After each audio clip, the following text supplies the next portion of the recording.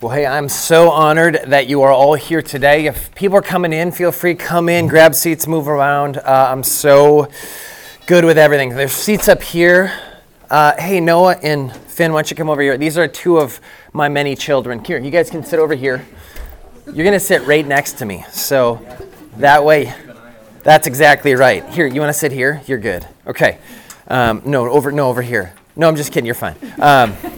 Well, hey, I'm so honored to be here. As Doug mentioned, it's an honor to be a part of this district. It's an honor to be a part of just what God's doing in the state of Minnesota. I was texting Mark Dean, and he just mentioned 108 new ministers last night. I mean, that is incredible to think about. And so many of you, you are pastors, staff pastors, support individuals. Would that be correct? You're kind of all in the ministry. Is that working part-time, full-time? It's good to get the gauge on that. And so, okay, well, I'm just going to jump into this. How many of you are familiar with the phrase like self-care? You've heard it. You're familiar with it. Just raise your hand. This is where you guys, okay. Awesome. Nice work. This is, I'm going to engage you a little bit. Okay. You might have to work for this a little bit. And so, so you're familiar with that. When you think about the phrase self-care, what are some things that come to your mind? Spa day. What's that? Spa day? That's good. I thought you said spot it. I was like, I have kids and spot it is not self-care, but it's good. Okay, spa day. That's good. What's that? Eat vegetables. Yeah. We can go a little diet. Diet matters. We'll go that. Okay, there we go. Okay. What's that? Putting on your own oxygen mask first. There you go. That's a good one. That's awesome. Tag team or tag out. Okay. Like tag out and then go take a timeout? Right. Like where's your stunt double? Who's gonna? Yeah. No, it's good. That's good. What else? What are some other thoughts? Respite. Respite. What does respite mean? Respite means you have somebody prepared to cover for you on a routine basis. That's good. That's good. How many of you, what was the question? It was really good. I said a really great question came to mind. I forgot it, so it must not have been that good. So, okay, so those are some self-care ideas that you do on a regular basis, or you think about doing on a regular basis, right? Here's a question. How good, or how, as far as pastors, ministers, how good at self-care, A, are we, or B, are we known to be? Let me put it this way. How many of you in the past month, someone from your congregation has come up and said, Pastor, you work so hard, you deserve an extra day off? Funny, right? You're like, no, that doesn't happen, right? It just doesn't happen. And so it's interesting. Just the thought here, like self-care, it starts with you. Right, I know as pastors, as ministers, a lot of times what we want to do, what we opt to do is it's always we're running. It's always others first. It's always because that is the sacrificial thing to do. That's the thing to do. So many of pastors, you're feelers when it comes to the way that you process your emotions and your decisions. And if someone might be let down, I do not want to let them down. I would rather you don't think through it. Like if it's about letting them down or letting my family down, well, I got to go do that. But then your family is at home. So I'm just going to talk through some things here that I've really learned over the past probably 5 years of my life. 5 years ago, I'll just say when it came to self-care, I was pretty much an idiot, I'll just be honest. And then I went through a pretty traumatic situation in my life that brought self-care kind of front and center. And so, Doug, I'm going to move over here just so you can see me, because I have to see your face. No, I want to see your face. No. Yeah, what do you need? Right here? There you are. Here's your Tabasco as well. That's right. Well, here's just an intro, a little bit on me before I get to that. I've been married to Allie, my wife Allie, for 17 months. We have 7 children. These are 2 of them. This is Noah. He's 15. That's Finn. He's 10. Yeah, that's right. Go ahead, smile, Finn. Yeah, look at that kid, right? Oh my goodness. So I'm the current lead pastor of Canvas Church in Northfield, Minnesota. We own and operate the Collaborative, which is a workspace for homeschool kids, as well as a vacation rental property. We're actually leaving Canvas and the Collaborative, and our entire, we're leaving our family and everything that's familiar to us in the state of Minnesota in a few months, and we're moving to Salt Lake City, Utah, to be a part of what God's doing there with Seago Church. in the Salt Lake Valley. And so it's very interesting as we talk about self-care, and you could be like, aren't you quitting your church? Didn't I hear that? It's interesting. Part of self-care is quitting, guys. I'm just kidding. But I will say, so what we're doing is we're going to actually start, our distinct purpose is to start multiple businesses where we'll be able to reach the 97% of people who live in Utah who don't know Jesus. So we're really going there kind of like sneaky Jesus style. Like we're going to be doing ministry, we're going to be doing business. And so needless to say, we have a lot going on in our lives. And because of that, self-care, it's a matter of, it's not just a matter of like, oh, that's selfish, like Doug mentioned earlier. It's literally a matter of survival. And it's a huge focus of ours, my wife, Allie, and I. So without self-care, our life and our current workload, it wouldn't be sustainable. It wouldn't be sustainable. Nor would God see us fit to entrust more to. Because really, I think my goal in life is for God to see me trustworthy to entrust more to. And the way that, if you look through Scripture, there's the principle of stewardship, right? The only way that God will entrust more to you is if you're faithful with what you currently have, right? That's stewardship. And so my goal in life is that God would find me and find my wife and find my family in a place where, you know what, I can entrust more to them because he's trustworthy, because he stewards what he has well. And so if you're like, okay, what's a biblical concept for self-care? Stewardship. Stewardship. It's one of our core values as a family. Noah, I talk to you all the time about this. Noah, what's the tagline? This is just fun. This is like a built-in like sermon illustration right here. Noah, what's the tagline for stewardship? The way you do anything is the way you do everything. The way you do anything is the way you do everything. The idea behind that is that I don't need to see your bank account to know what you're like financially. I can go look at your car. What? That just got personal, didn't it? It's not judgmental, it's observation. And here's the thing, if you do feel it's judgmental, that's okay because God's seeing that. God's like, gosh, I can't trust him because of. I won't entrust more to him because I can't trust him with what they have. Because if the way you do anything is the way you do everything, well, everything you do matters, if that makes sense. Yes. So I'll keep going. I get interrupted easily. Ben, I love you. Look at this. This is awesome. You feel that? Yes. So let's jump into self-care, and let's take the example of our Savior. I know self-care, you're like, okay, how are you going to tie self-care to Scripture? If you can't tie something to Scripture, you probably shouldn't speak on it. So self-care, here's the primary example for self-care I'm going to talk about today is our Savior, Jesus. He's the example of self-care. So you think about him, he was constantly pursued by and poured into the crowds, right? The crowds were constantly chasing him. They're constantly after him. They're constantly pursuing him. So he was on a regular basis pouring into them, pursued by them. And to recharge himself, he had to care for himself. So he would regularly retreat to his core 12 followers, right? His disciples. And as we read Scripture, we can see they're constantly jockeying for his attention, for his validation, asking questions like, who is the greatest among us? Can I sit next to you at your right hand in the kingdom? On a regular basis, I don't understand what you're teaching us. Could you explain it more? It's kind of like when you've spent the entire day pouring into your staff, pouring into your church, pouring into whatnot, and all of a sudden you get home and your kid's like, hey, Dad, I don't understand math. And you're like, oh my gosh. What's the most important thing you can do that day? It's math, right? It's your kids. So in this moment, Jesus is like, all right, boys, all right, kids, let's go, let's talk. And I'm sure at times Jesus probably felt like he was running more of a daycare than training disciples, especially to take over what he was when he left for heaven. And so as the 12 became overwhelming, what would Jesus do? He would sneak away with the 3, right? He would sneak away with Peter, James, and John. And then even them, that they were the closest, most intimate relationships that Jesus had on earth. And then there were even times where these guys were talking about calling down fire from heaven. They're jockeying back and forth like, oh my gosh. So even in that moment, he had to step away from them just to spend time with his heavenly Father. So you can see how Jesus, right? You can see this, like the concentric circles, how it works, right? Like you have, so it's the crowds, and then it's the core 12, and then it's his 3, and then it's his 1 occasionally with John, and then he'd go with his Father. I'm sure him and God are like, I'm sure he's like, oh, God, how much longer do I have to be with these people? Just a little longer, right? And so he did that on a regular basis, though, right? That was the way that he truly cared for himself as a man. Because I think oftentimes we know this as pastors, we know this theologically, we understand, we don't understand, but we try to understand the mystery of how he was fully God and fully man, right? He was just like us.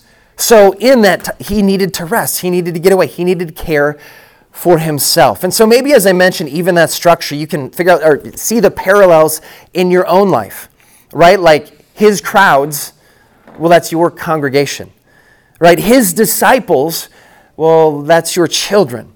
See, the closest, his three, your closest inner circle, or even your spouse if you're married. Like that is the closest personal relationship that you have on earth, right? And then his heavenly Father, well, his heavenly Father is our heavenly Father as well. And so just seeing that circular, like hopefully it gives you a structure of how do I do that? Okay, here's another example from Scripture. This is David. He was an example of self-care from Scripture. And so you can see, we know David's life. We know it wasn't always easy. We can see how it started, how he was a shepherd, then it went from there, then it just the challenge that he went through. He didn't have an easy, and I'm sure, we've all read that. But there's several places where David engaged in self-care. If you're ever wondering, if you're in a space or a time where you're walking through a challenging season, just read Psalms. Psalms is so it's salve for your soul. There's many times where David literally Psalm 23, where it's like he gives me rest, he restores my soul. But there's other times in his life that you see these times that were very practical, like things that he did. There was a time in particular when the Amalekites had raided, looted, and destroyed the cities of Negeb and Ziklag. That was before he was king. That's where he was literally surrounded by these group of men. They were indebted. They were criminals. They were just this ruckus crowd that found him in the wilderness and be our leader. Well, in this moment, they went on a raid. They came back. The Amalekites had literally looted the cities, kidnapped their wives and their children, carried them off. You know the story. All the men are ticked. Let's stone David. That's what they're saying in this moment. So what does David do? He didn't fight for himself. He didn't do any of that stuff. This is what it says. This is 1 Samuel 36. I wrote that down there just so that I get a scripture in here. It's important. 1 Samuel 36. And David was greatly distressed, for the people spake of stoning him. It's King James. Because the soul of all the people was grieved, every man for his son and for his daughters. And then it says this, but David encouraged himself in the Lord his God. Everyone else was freaking out. Everyone else was like, that's stone David. They're grieved. They didn't know how to act or react. So in that moment, what did they do? Let's go after the leader. What did David do? What could he have done? Guys, whoa. He could have fought for himself. He could have stood up for himself. But what did he do? Instead, he turned away from them and he turned to God. David encouraged himself. Now, I know sometimes in leadership, the only person that's going to encourage you is you.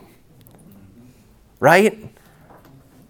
Sometimes it's going to be all right, it's another board meeting. It's another Sunday morning.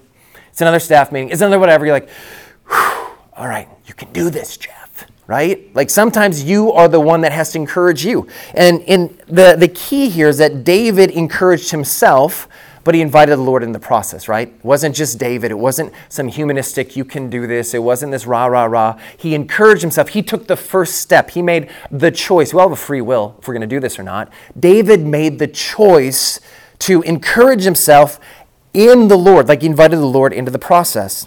You are the only one responsible to go to the Lord. You literally are the only one responsible to encourage you.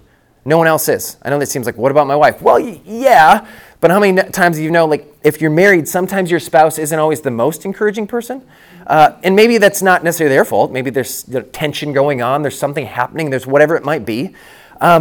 Even in those moments, it is our job. It is your job personally to encourage yourself to go to the Lord and say, God, I need you. So there's another time. This was another time that David exhibited self-care. And this was a time that he and Bathsheba lost their first child, the one that was the product of the affair. And you know the story, the baby died, he fasted, he prayed, and then when he was done, when the priest came in and he heard them talking, he's like, the child has passed, hasn't it? And he got up, and they're like, what's he going to do? They didn't know what he was going to do in that moment. They didn't know how he was going to respond to the death of his child. And what does he do? This is 2 Samuel 12:20, just the first part. 2 Samuel 12:20 says this. Then David arose from the earth, he was on the ground, and washed and anointed himself. Anointed himself and changed his clothes, and then he went into the house of the Lord and worshiped. It's interesting to me because I look at that, he anointed himself. Right? Some people are like, okay, put on other versions, like he put on his lotions, right? But like Old Testament anointing, that's like an anointing oil. That's the sign of the Holy Spirit, right? It signifies the Holy Spirit. So you fast forward to Corinth, and Paul is writing to the Corinthians, and he says this. He says, the person who prays in tongues or prays in the Spirit edifies himself. Right? So there's some time where it's like, I have to anoint myself right now. And does that mean going and getting physical oil? Well, that's what David had in his day, but today we have the Holy Spirit. Right? And we're part of a movement who believes in the power of the Holy Spirit, both corporately and individually. And so in this moment, individually, when you're praying in your prayer language, the prayer language that God gave you, well, that's going to bring you to a space where you literally feel edified. There's sometimes like, I need more patience. No, you need more Holy Spirit. I need more joy. No, you need more Holy Spirit. Right? Like sometimes we chase after these words, like, I just want to be more joyful. Then you need more Holy Spirit. Don't chase the fruit of it, chase the root of it. The root is the Holy Spirit. So there's times what we need to do, rather than chase these other things, we literally just need to stop, anoint ourselves, pray in the Spirit, and let the Holy Spirit literally encourage us. And so, and you can see here, he anointed himself, edified himself. Yep. So I encourage you to do that. That's a big thing. These are personal things that David did. These are things that you can do. So that's kind of the biblical piece of it that I want to throw out there. And I just have some very practical things here, things that I've learned about self-care really since 2017, so in the past 5 years. So the end of 2016 it ended very difficult for my wife, Tiffany, and I at the time. It was right after Christmas, and we found out that she was diagnosed with breast cancer. And that was the end of 2016, so 2017, the entire year, was dedicated to battling cancer. And so we were a part of I was a part of different, whether it was chemo, whether it was surgeries, whether it was radiation. And probably it was the end of September, around September, it seemed like we had gotten through. I'm like, okay, it seemed like everything was done, all the surgeries, all the things. And during this time, so we're battling cancer, we're managing our 5 children at the time, and simultaneously building Canvas, the church that I'm the lead pastor of. We were portable, moving to a permanent scenario. So there'd be multiple times during that year where I'd be a part of a 3-hour chemo session, and I would leave the chemo session and I would go have a fundraising meeting and vision casting meeting to raise funds for the building. So this was my year. This was the year of 2017 for me. And I was just running super hard because that's what you do, right? That's what you do. That's just when I was like, this is what we do. We're pastors. And this was kind of my mantra in it.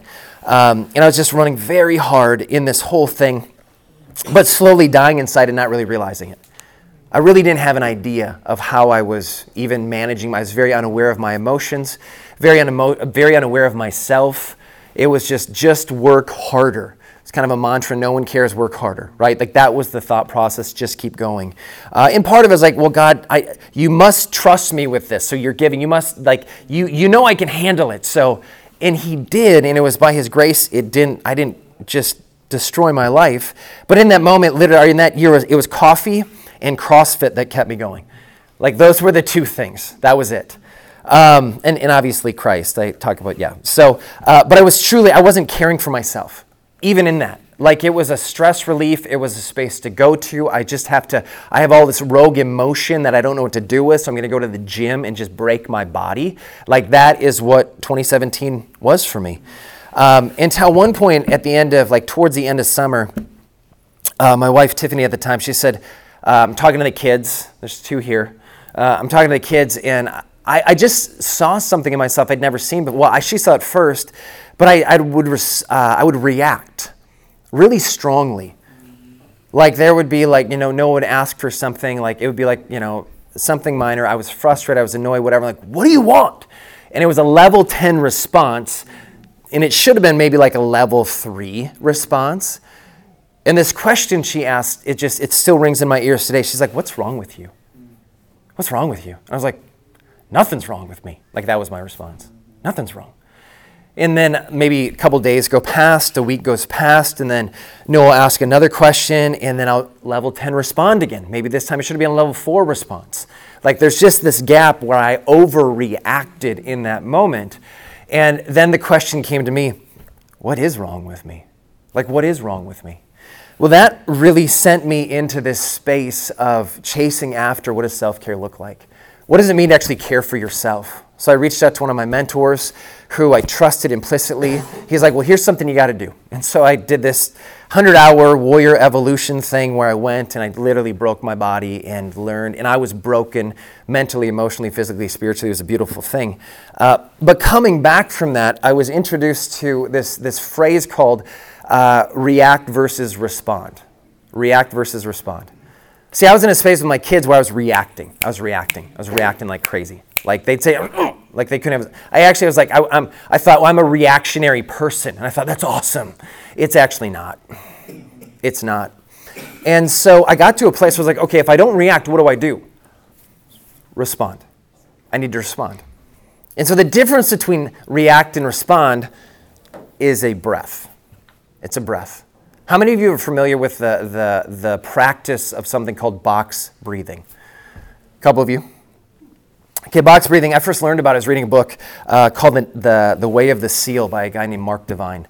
And he talked about Navy SEALs when they're in warfare, they do something called box breathing, and it's to keep their heart rate down. It's to keep so they can control their emotions, control themselves. And I'm just going to teach you guys just for fun, okay? Just for fun, just follow along, just help me out here. So the idea is this. So you breathe in through your nose. I'll tell you how to do it first, then we'll do it once or twice, okay?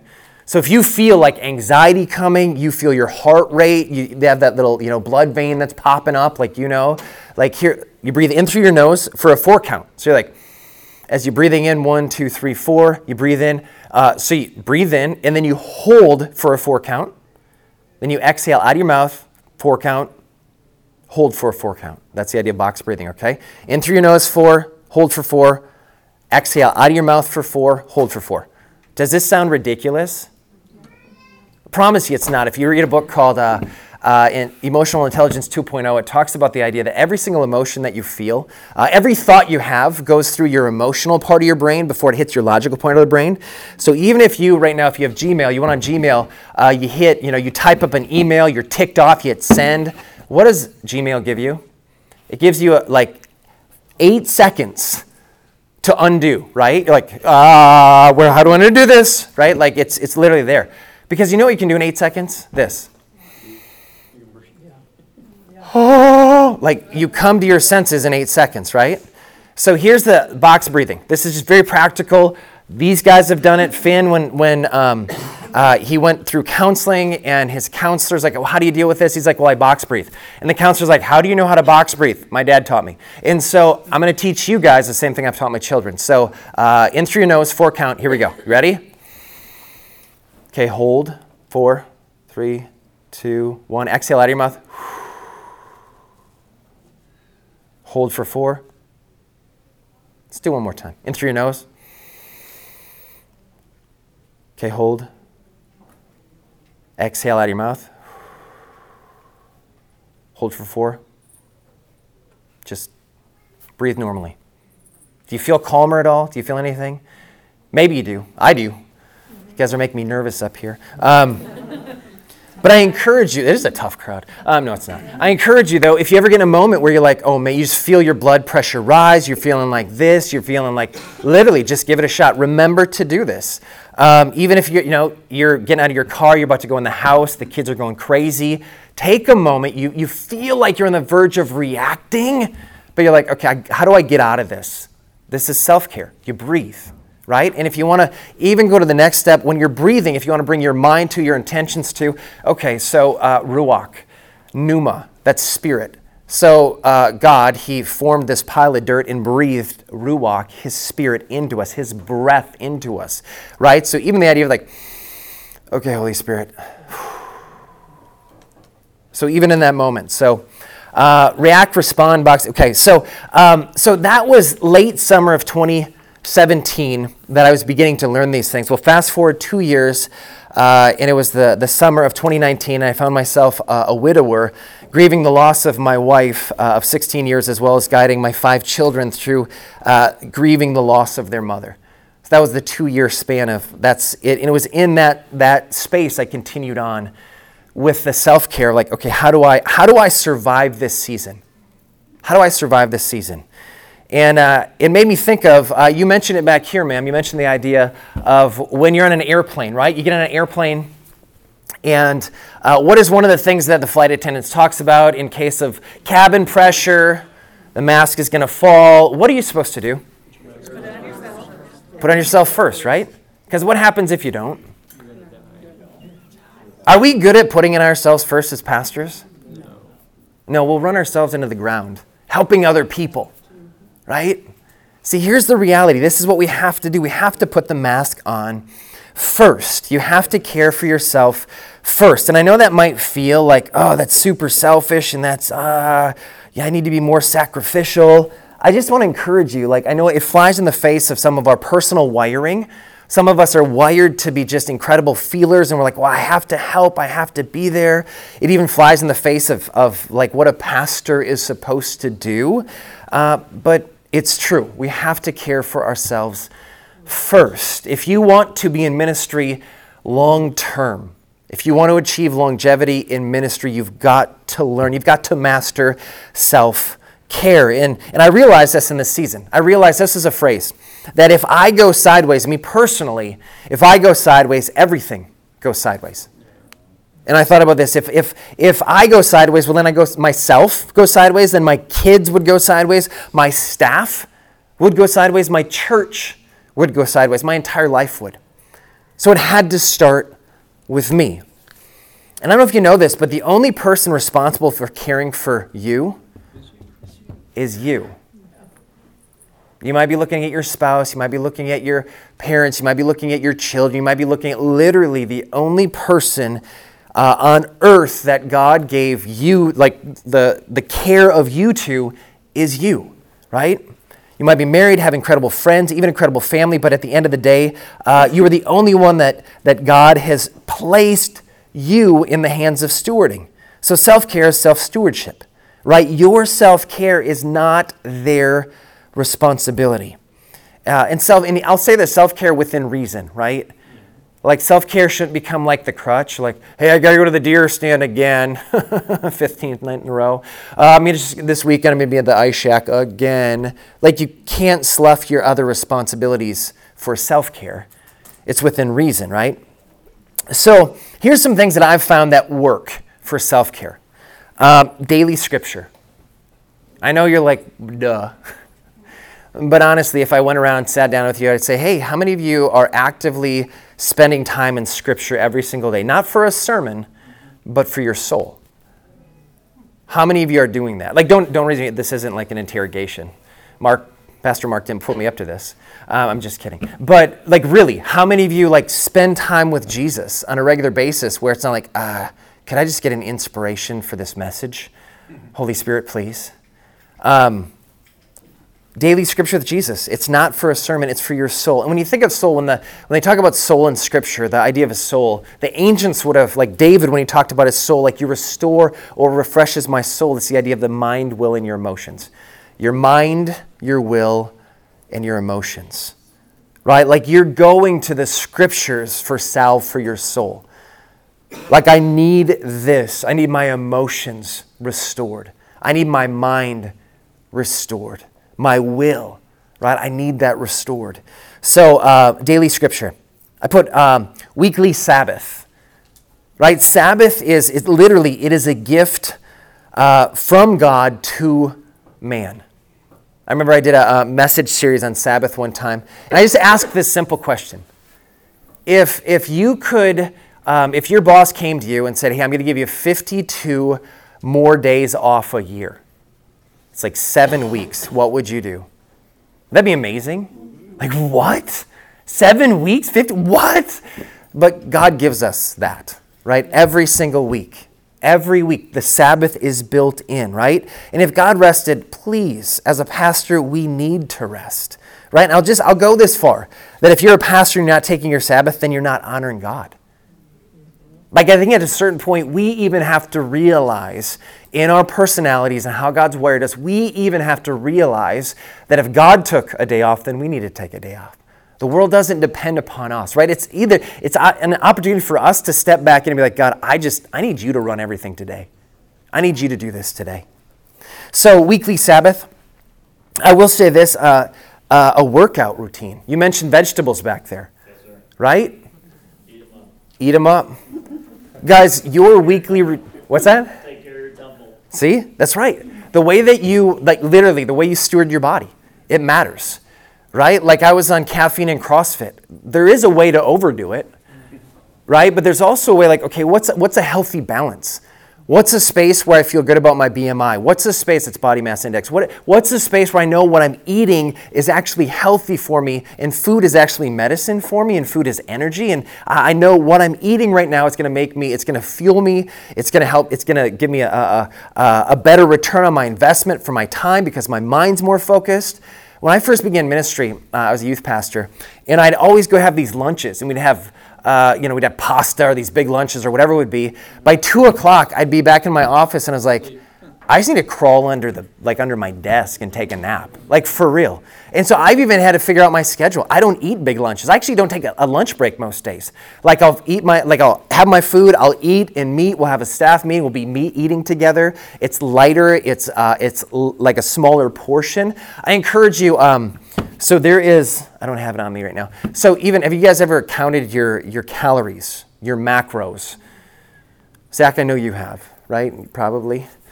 So the macro component, this idea, like it's your what's proteins, carbs, fats, right? You're actually calculating what goes into your body. Like you're counting your calories to understand, okay? And if you really want to know how you operate best, you need to literally write stuff down. You need to figure stuff out. You need to go through and look at, okay, I ate this that day, that wasn't great. Like my body's at a place, if I eat pasta now and it's not gluten-free, I'm just done. Like it's just like, why did I do that to myself? So really, the way that you eat matters. Exercise. And it really doesn't matter like if it's CrossFit, if it's like, I'm going to go for a walk today. Start somewhere. Some people are like, well, I can't do CrossFit. Okay, what can you do? What can you do? Like, what is something you can actively do? I'm going to go for a walk, a 2-mile walk. So my wife and I, this morning, we got up, and our workout, we normally go to a different space where we have a personal trainer that walks us through a workout. But today, because of different things going on, I was like, well, let's not go. Let's do something else. So we ran from our house to downtown. It was a walk, run type scenario. Brought our dog, sat, had a cup of coffee, and walked back. It's about 4 miles. That was a workout for the day. It was awesome. Right? It doesn't have to be like I just did, a personal record, bench press, whatever. You're like, I just moved my body, right? So do that. So, and that's weekly. Like do that multiple times a week. That matters.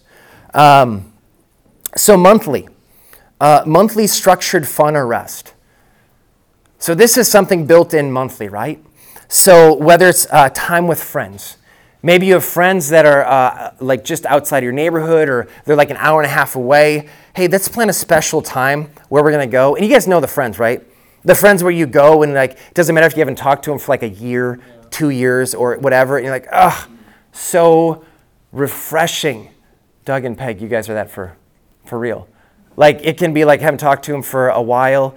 We see them, we connect. It's like, oh my gosh. And you're like, why don't we do this more often? Okay, just do it on a regular basis, though, right? Those friends, those people, like whatever it might be. Maybe it's an afternoon on your motorcycle. Maybe it's an afternoon in the deer stand or overnight getaway with your spouse. Whatever you need to refill and rest to take care of yourself. You know what most people aren't really good at?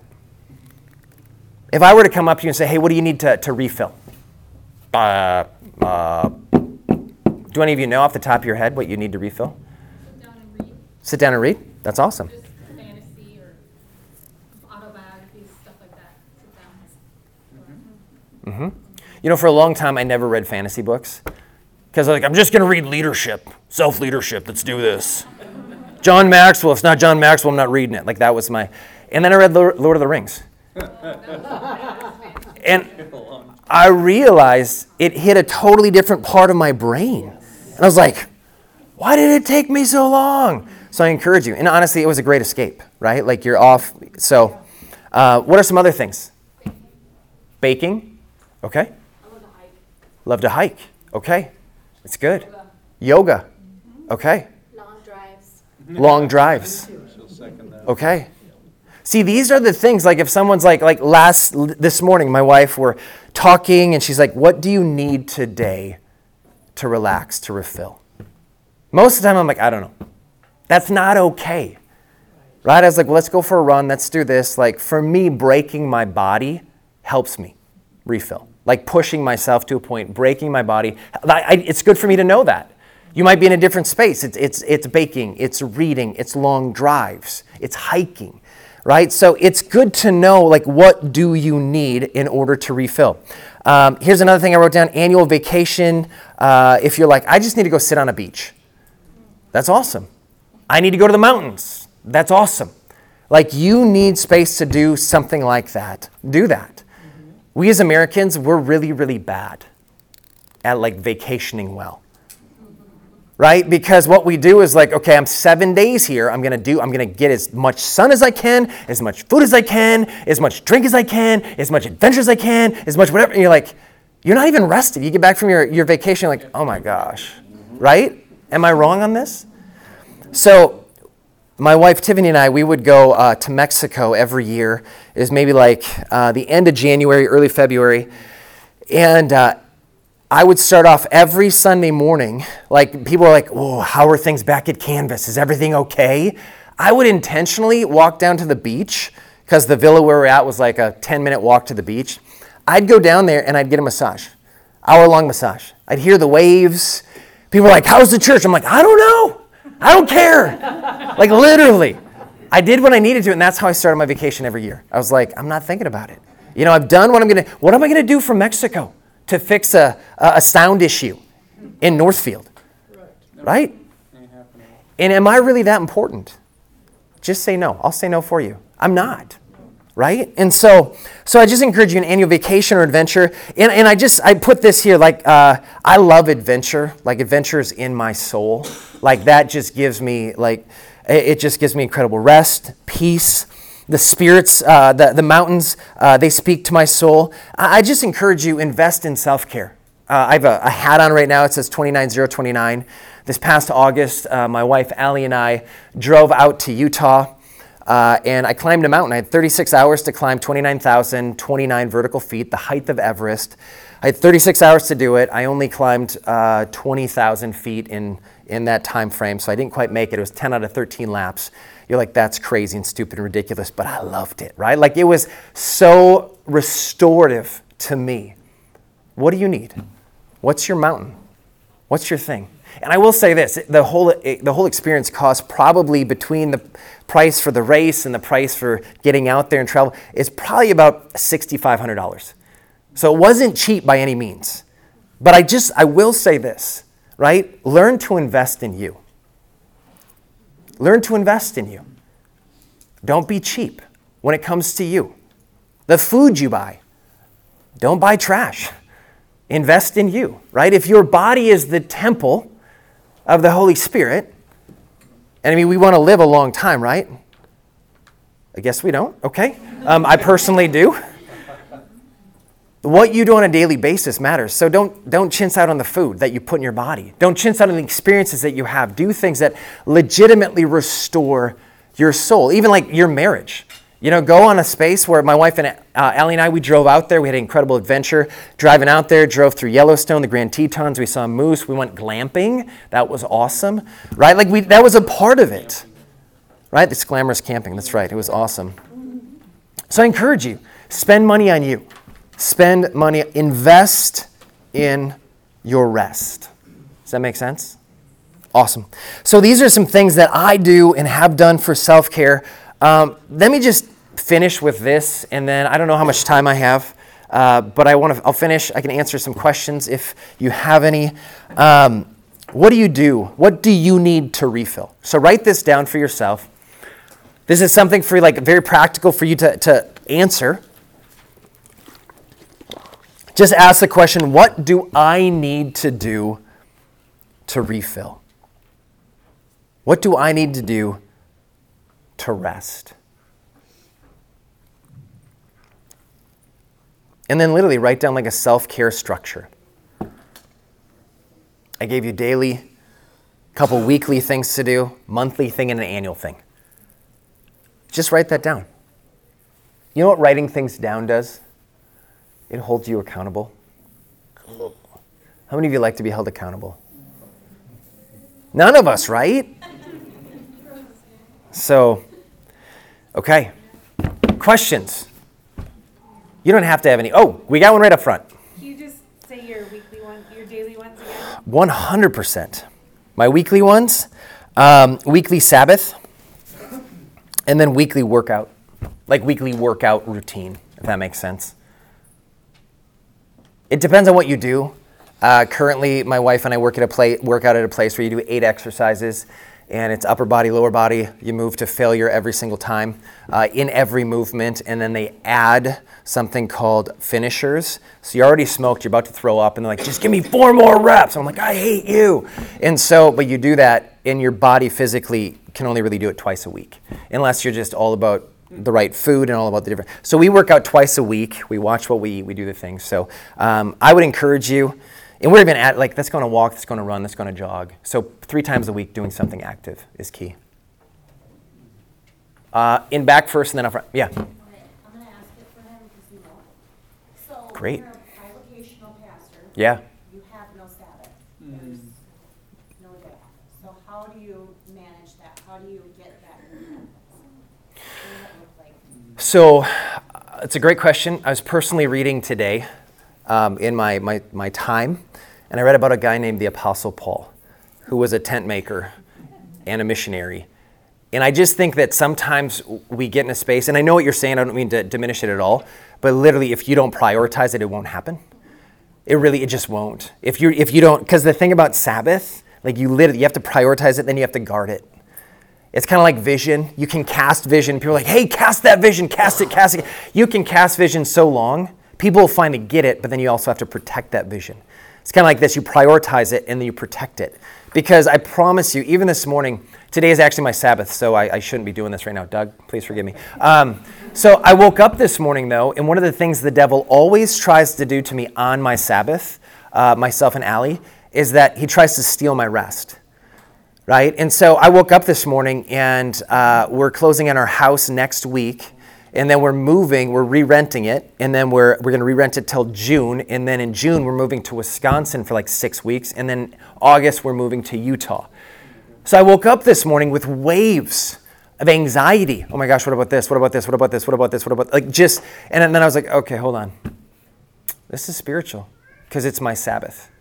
And the devil would love for me to be at rest, sitting, doing nothing, with my mind and my emotions all wrapped up like crazy. So you have to protect it.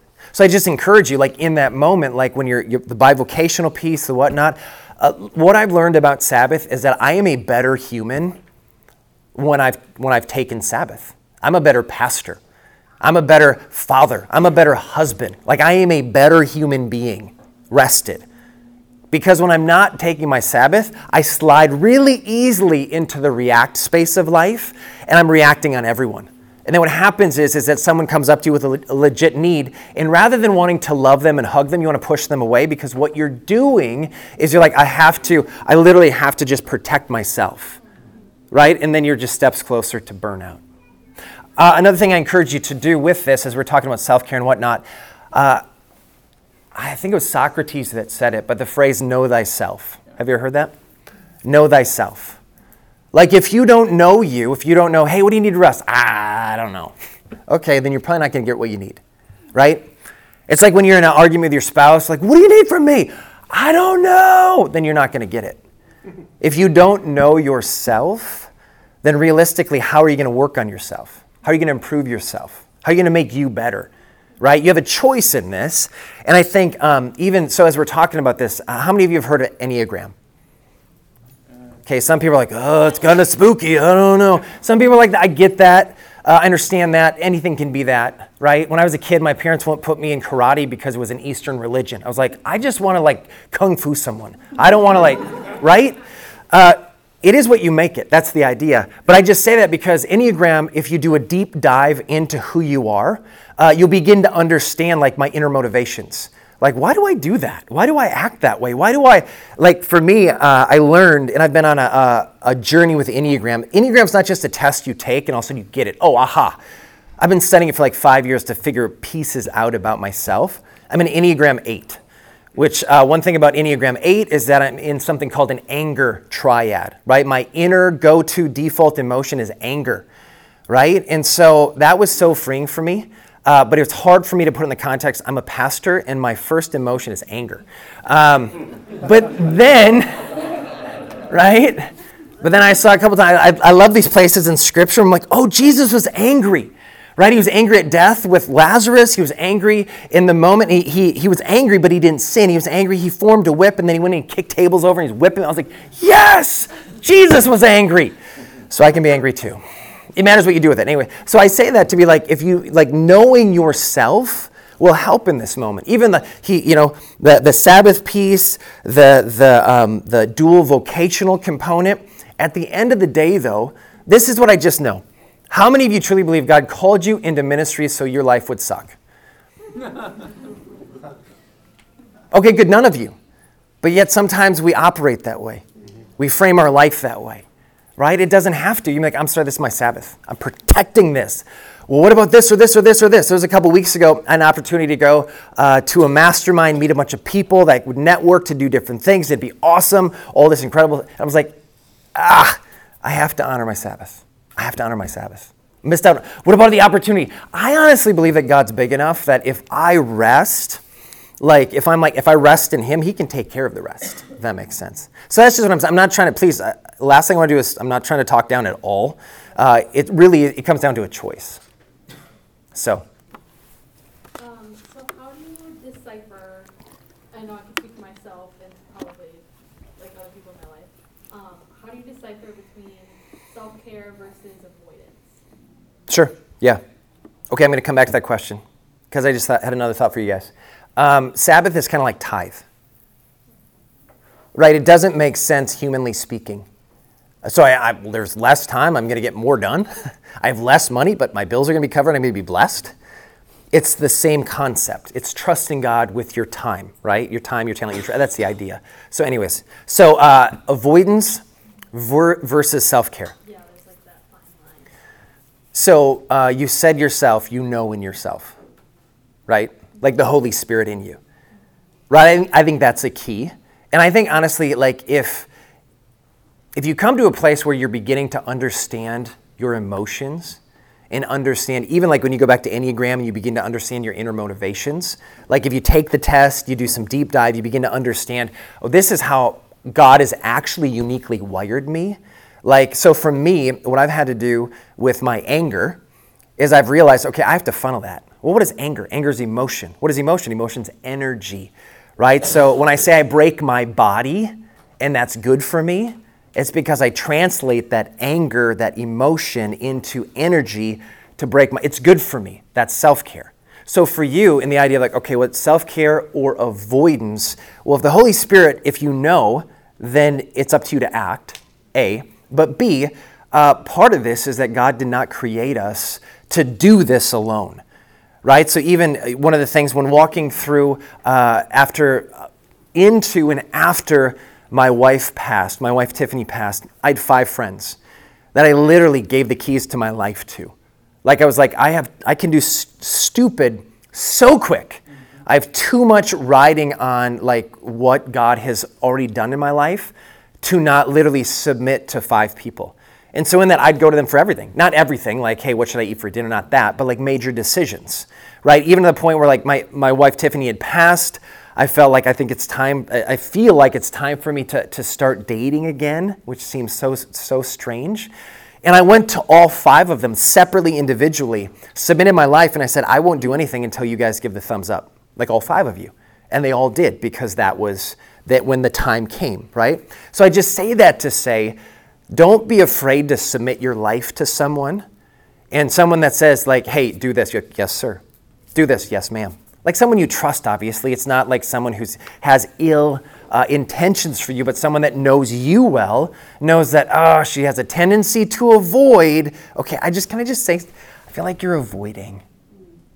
You're calling it self-care because you're just driving down in the cities or you're driving wherever and you just go, honestly, I think it's unhealthy. I think you should have that conversation. So having someone else hold you accountable to it, that helps.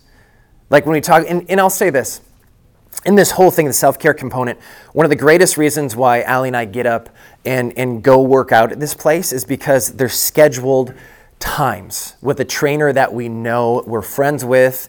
If we don't go, they don't get paid. So we're like, we got to go. And so it's an accountability piece. So I encourage you, as strange as it seems, I talked about the word accountability earlier, and we're all like, right? It's one of those things, if you really want to achieve great things in life, you're not going to do it alone. There's this old saying, I don't know who said it, but if you want to go far, if you want to go fast, go alone. You want to go far, bring other people with you. Whatever it is, if you want to go far and whatever it might be, you can't go alone. You need people next to you. You need people who are cheering you on. You need people that are holding you up when you're about to do stupid. You need people that are saying, hey, I don't think that's self-care. I think that's something else. I think you need to have the conversation. So that's what I'd say. Does that make sense? Other questions? What's your name? It's an easy one. Jeff. Wendt. Like I went somewhere. So W-E-N-T? W-E-N-D, as in Delta T. The D is silent. Yes, ma'am. Jeff, I got one. Yes. Your wife Tiffany is the first person ever to talk to me about macros. Yes. Any favorite apps that help people if they are starting out to try to understand what that means? I do. Hold on one second. I just have to grab my phone. So you can actually download it. It's called MyFitnessPal. See? MyFitnessPal, there's a free version. You can go on, download that. There's one you can pay for where there's actual coaching. But MyFitnessPal, you can go on there. One of the things when I talk about with MyFitnessPal, what I would encourage you, the best way to actually do it or learn how to do it is to hire a nutritionalist. This goes back to investing in me, right? Investing in me, right? Like, what are you doing to invest in you? Besides just education, right? Like, well, I'm going back to get a drink. What are you doing to invest in you physically, right? And so hire a nutritionalist. One of the things with the gym that we work at, it's called Discover Strength, if anyone's interested. They're all kind of all over the cities. They do something called a bod pod, which is a body composition test, which is the most humbling, worst thing I ever have done in my life.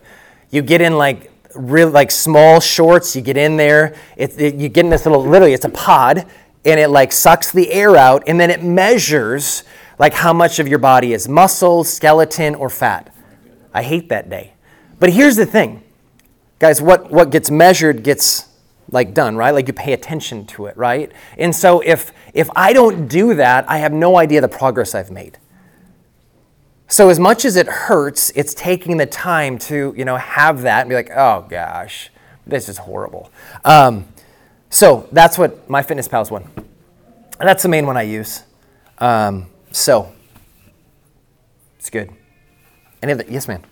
Two quick things. So I heard that bod pod just tells you what is so, because then you can work forward. Yes. Right. And then the earlier thing I heard is I'm thinking about my child that just blew out this morning, and I was like, oh my goodness, I need to change my plans. But sometimes there's a step of, it was an answer in what you answered somebody over here, there's a step of trusting God in all things. It's time to take Sabbath, or it's time to invest in me and just go away. And either this problem will or will not be here when I get back. And to me, that kind of falls into the category of trusting God in all things. So even though there's dual stuff going on, and you've chosen or you find yourself in 14 million different poles, there's something about that we don't have to be God. Mm-hmm. Trust God, and then, you know, God can handle it for the day we're off or away, or the hour we take away, so, something like that. Sounds crazy when you say it, right? Yeah. God, you got this? I'm going to take the day off. Right, yeah. Like, yeah, that's really, Right. So you talked about your child just had a blowout. So I think about this, like, you know, as much as you want to structure everything in life and have it very structured, make sure you're getting all the time, all the different things. Personally, I'm more of a structure person. I do love the flow piece. For me, like, I wrote these thoughts out. Like, I could have I had them written down when I did the talk with you guys. I wrote it out, and then I was like, you know what, I actually need to take the next step, add it to this. And part of it is so that I can scale it. I didn't know I was going to do a self-care talk again until Doug's like, hey, want to do that again? I was like, for sure. Well, now I can pull back on this at any time because I've written it down so I can draw from it later. So I just like being structured. That's more my like how I'm wired. But then there's times no matter how structured you are, you're still gonna have the blowouts, right? That's where I think about in James 1, how it talks about, you know, when you faced obstacles of many kinds, you call it pure joy. And from a human perspective, you're like, that is the dumbest thing I've ever heard, right? Like, this is ridiculous. But then you have to ask the Holy Spirit, because in order to feel it's the Holy Spirit, that's the fruit of the Spirit, right? So, but I think about that, for me, it's reframing from like a blowout to like, oh, it's an obstacle. Well, there's an opportunity in every obstacle, right? If we reframe those moments, like this is an opportunity for growth, because if you continue on, what happens, right? It builds character, it builds endurance, right? And so it's opportunities like that really build your character, So that's when you think about the craziness and the blowouts and things like that, be as structured, because I think, honestly, I think God honors structure. Nothing is built without structure. Like there's grass trying to grow out here right now, and if there wasn't internal fibers and structure helping it stand up, the trees out there, if they were just jelly rather than fibrous and structured, they wouldn't get that high or that tall. Like there's a lot of natural, supernatural correlations that we don't really think about. It's the same way with us spiritually. If we don't have structure in our life, in our spiritual life, we're not going to grow. We're only going to grow to a certain point. We're going to feel the lid, right? Without another layer of structure. So structure matters, but also being able to go with the flow, embracing the opportunities, that matters. I think we're about time. One more question? I was going to tell you this for the end. This is a 2-minute warning. Would you, Jeff, Yes, sir. tell this room what would you tell Jeff 10 years ago? Tell yourself. Oh. And this is your final test. But seriously, what would you tell Jeff 10 years ago that you wish you would have known 10 years ago? And then would you just pray over this room? I would. So I'm 45 right now. So 10 years ago, I was 35. 10 years ago, I was a year into planting Canvas Church in Northfield, Minnesota. And so 10 years ago, Finn was not even 1 yet. That's kind of crazy to think about. Yeah. And so 10 years ago, probably some of the things, honestly, I shared with you today. Like, I think one of the last things we do is invest in us. Like, I think in our culture, we think it's okay to invest in education, and that's the only thing it's okay to invest in. But invest in your rest. Invest in your diet. Like, stop eating it at McDonald's so much. I get crap for that all the time. My son now works at McDonald's, and he's like, Dad, I minister to more people from the church every week than you do, because he works at McDonald's. He's asking for a job. I don't know what to do now. But what you put in you matters. You know, and I will say this. So like mental, emotional, physical, spiritual, invest in you. I fell in love with Scripture. Sounds crazy, like 10 years ago. I had a revival, personal revival to Scripture from reading Scripture. Not for like a sermon preparation, but for my soul. I think too often we go too far, too long, too like just drawing from, well, my professor said this, and I did this, and I did this, without truly knowing the Father. And so I would say the rest piece, invest in rest, the Sabbath piece, don't miss that. Like really what I gave you, like honestly, if someone would have told me this 10 years ago, and I didn't have to learn it the hard way, I'd be so much further right now. This room would be so much bigger. There'd be so many. I'm just kidding. That's not true. But really, that's honestly what would have happened. I would have got there faster. So.